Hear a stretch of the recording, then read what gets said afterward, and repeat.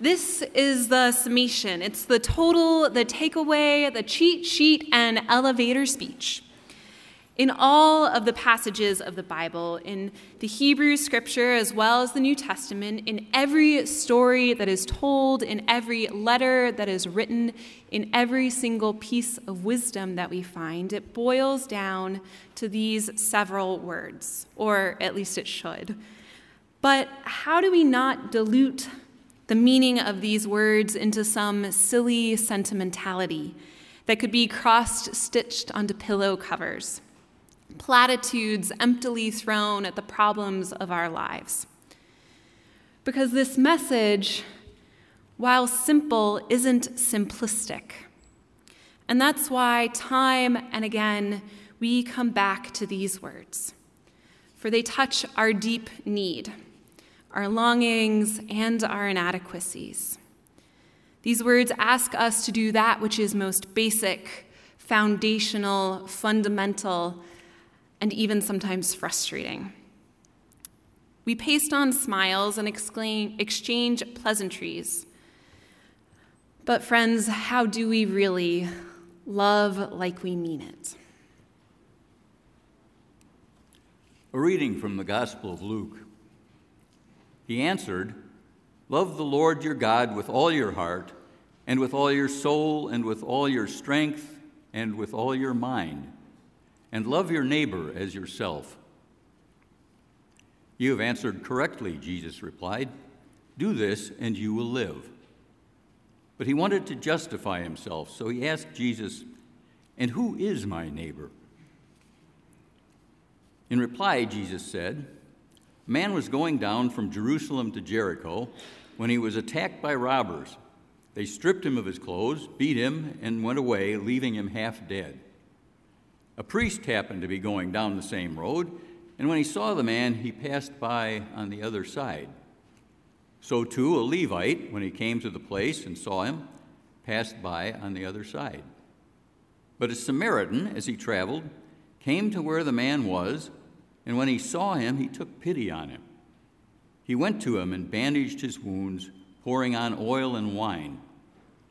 Then he put the man on his own donkey, brought him to an inn, and took care of him.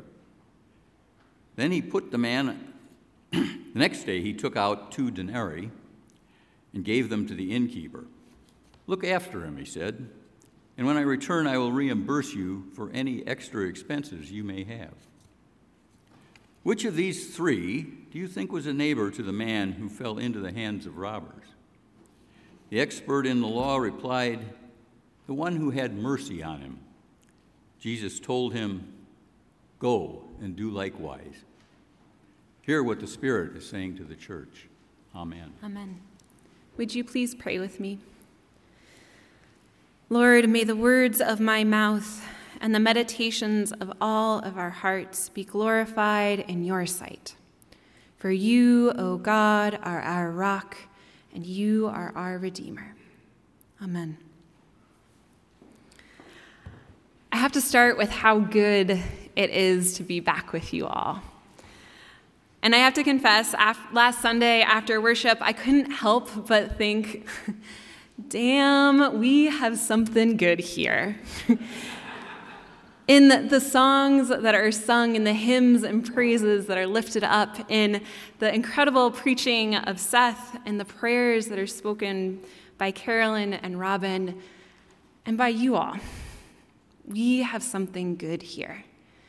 Because we're there for one another in community when life is joyful, when there is so much to celebrate in baptisms and anniversaries and births. And we're also there for each other when life gets hard and messy and complicated. And before I get weepily nostalgic, as something I tend to do, that's what we're here to talk about today, because that's love. And I'm not just talking about love in the Barry Manilow sense of the word, though that is good love too, and we can talk about that another time.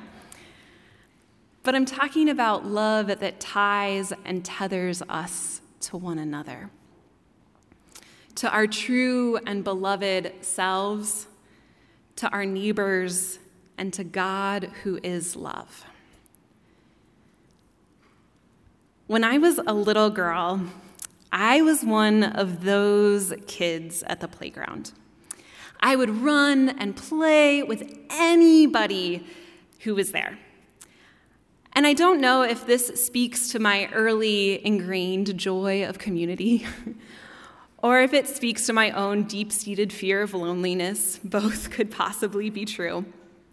But regardless, at the park, I would routinely run up to my mom or dad with some little kid in my hand that I had met 5 minutes ago, and hand in hand and out of breath, I would exclaim, "This is my new best friend, and I love them."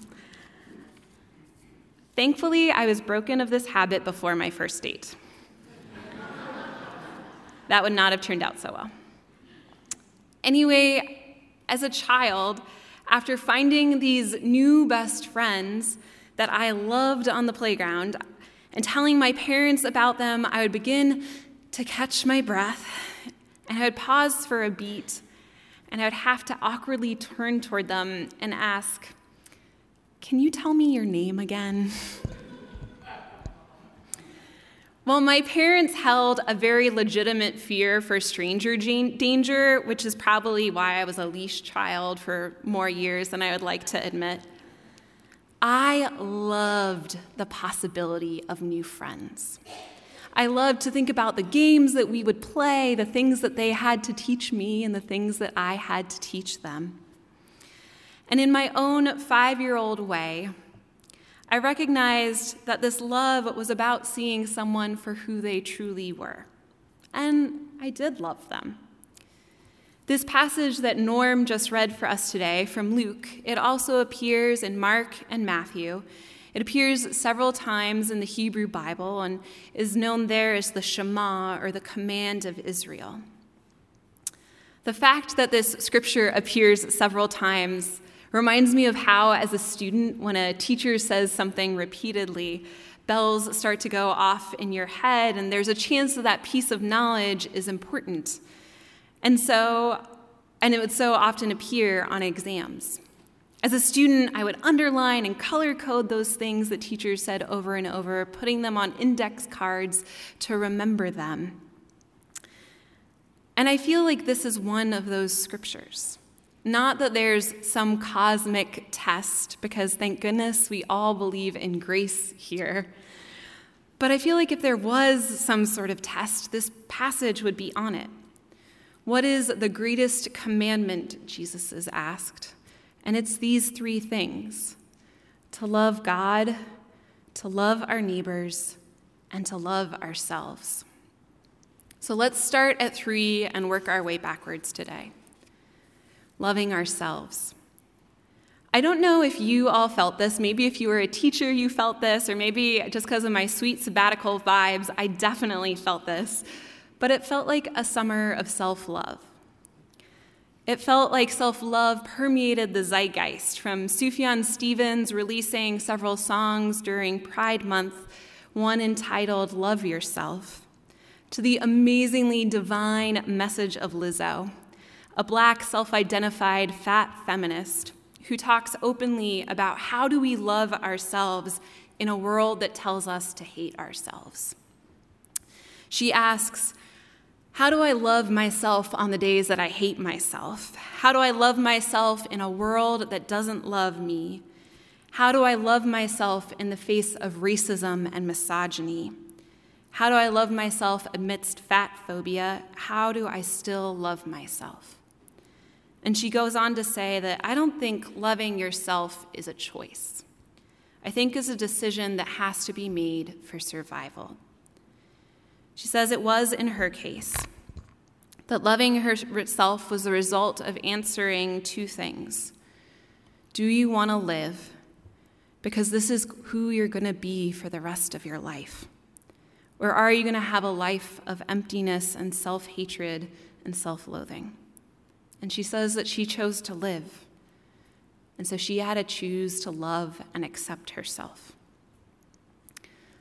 Self-love is survival. Do we want to live?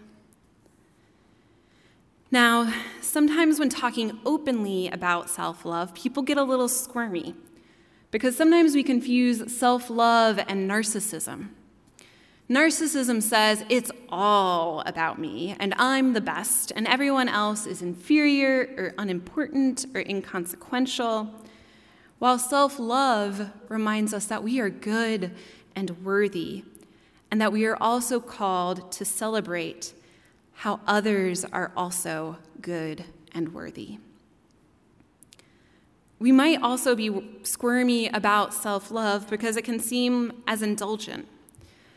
While children are dying in Africa and the world seems to be burning, how do we take time to love ourselves? But friends, we don't only need to party, as Pastor Seth reminded us last week. We also have to take the intentional time to care and tend and love ourselves. Because we do not love others well when we do not love ourselves well. We end up loving out of scarcity rather than out of abundance. We end up loving out of our anxiety and our self-doubt. We end up loving out of fear, which is not really any kind of love after all.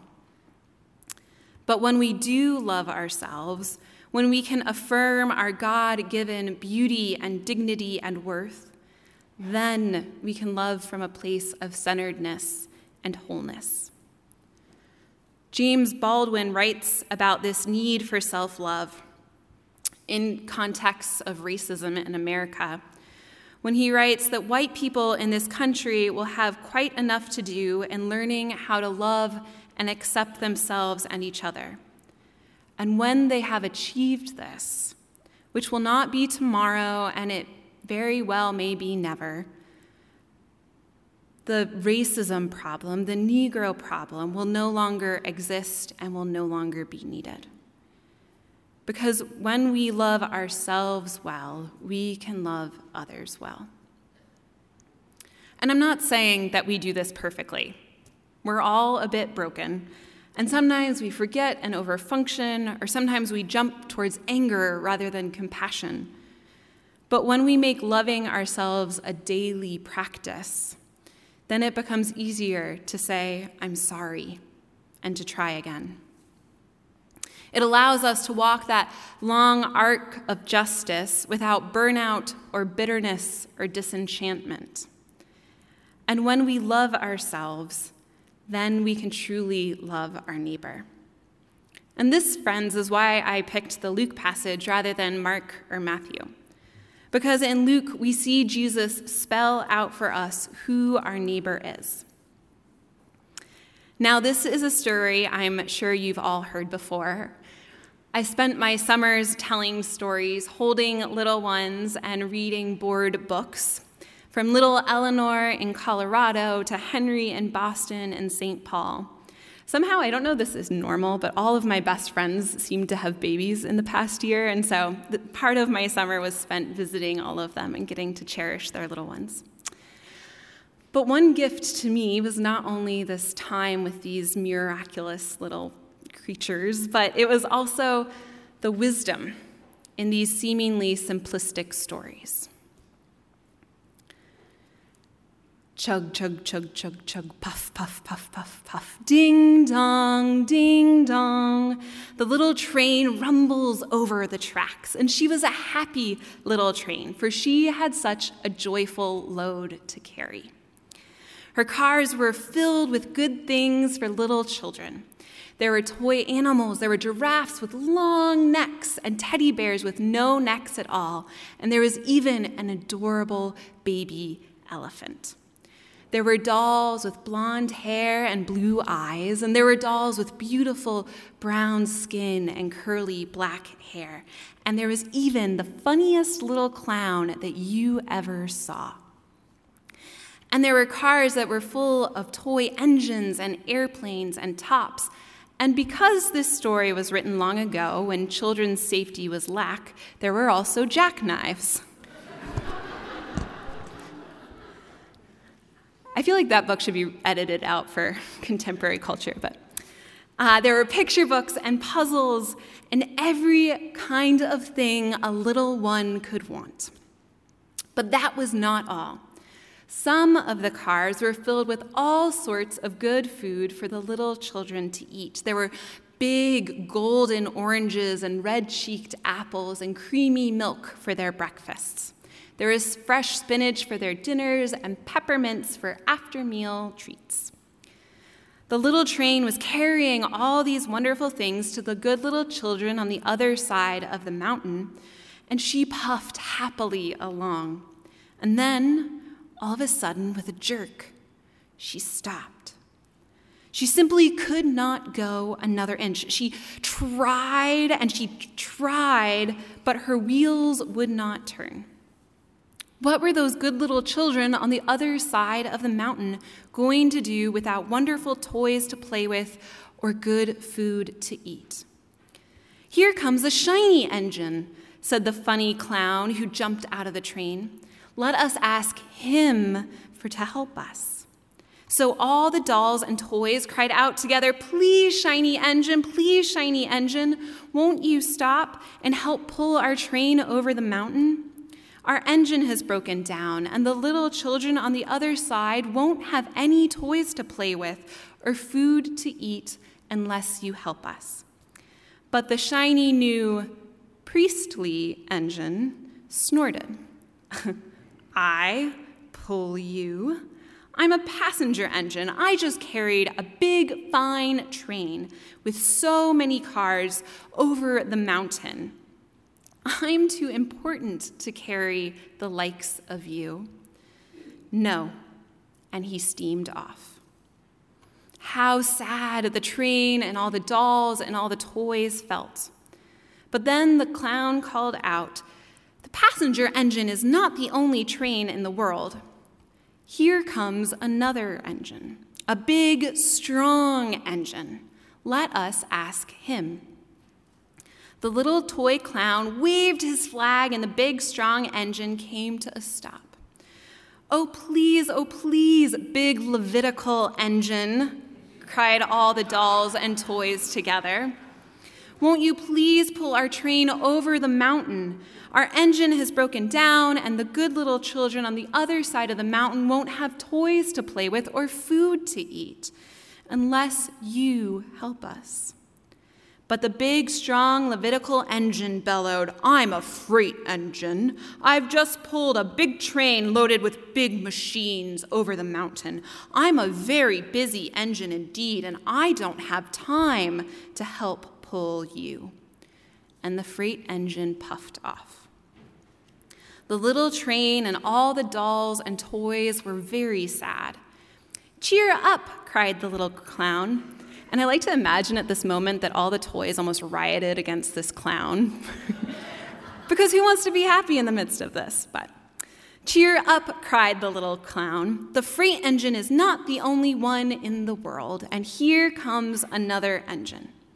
He looks very old and tired, but our train is little, so perhaps he can help us." "Please, kind engine," cried all the dolls and toys together. "Won't you please pull our train up over the mountain? Our engine is broken down, and all the children on the other side of the mountain won't have toys to play with or food to eat unless you help us." But the rusty old engine sighed. "I'm so tired. I've served on all the committees and marched in all the protests and taught all the Sunday school classes. I cannot even pull a little train as yours over the mountain. I cannot. And off he rumbled, still muttering, I cannot. Then the train and the toys erupted into tears, until that pesky, optimistic clown cried out again, "Here is another train coming, a little blue Samaritan engine, a very little one. Maybe she will help us." The very little engine came chuggling merrily along, and when she saw the train and the toys, she quickly stopped and asked, "What is the matter, my friends?" Oh, little blue Samaritan engine, will you pull us over the mountain? Our engine is broken down, and the good little children on the other side of the mountain won't have food to eat or toys to play with unless you help us. Please, please, please, little blue engine. Well, I'm not very big, said the little blue engine. They only use me in the train yard, and I've never been over the mountain. But we must get over the mountain before the children awake, said the toys. The little blue engine saw the tears in the eyes of the train and all the toys, and she thought about all the little children who wouldn't have toys to play with or food to eat unless she helped. And then she said, I think I can. I think I can. And she tugged, and she pulled, and she huffed. And she tugged, and she pulled, and she huffed. And she chanted, I think I can, I think I can, I think I can, I think I can, I think I can. You can join me. I think I can, I think I can. It's easier together. I think I can, I think I can, I think I can. And up and up and up and faster and faster and faster until the little engine climbed until it reached the top and everyone cheered. And down into the valley, the toys cried out with joy. Because you helped us, the little children will have food to eat and toys to play with. And the little blue engine smiled and seemed to say as she puffed steadily down the mountain, I thought I could. I thought I could. I thought I could. Loving our neighbor, as Jesus calls us to in Luke, loving like we mean it, involves risk, just like it did with that little blue engine. It means doing something that might be hard or uncomfortable or maybe even impossible, but it means daring to try. It means putting away our own self-importance, our own busyness, our own self-doubt. To ask that first question, as the little blue engine does, what is wrong, my friend? It's not doubting yourself. It's not doubting yourself because of your size or your experience or your gender. And I have to point out, as I read this book to my goddaughter, Phoebe, I loved the fact that I noticed the gendered pronouns for the first time. So the little train that breaks down is a female train.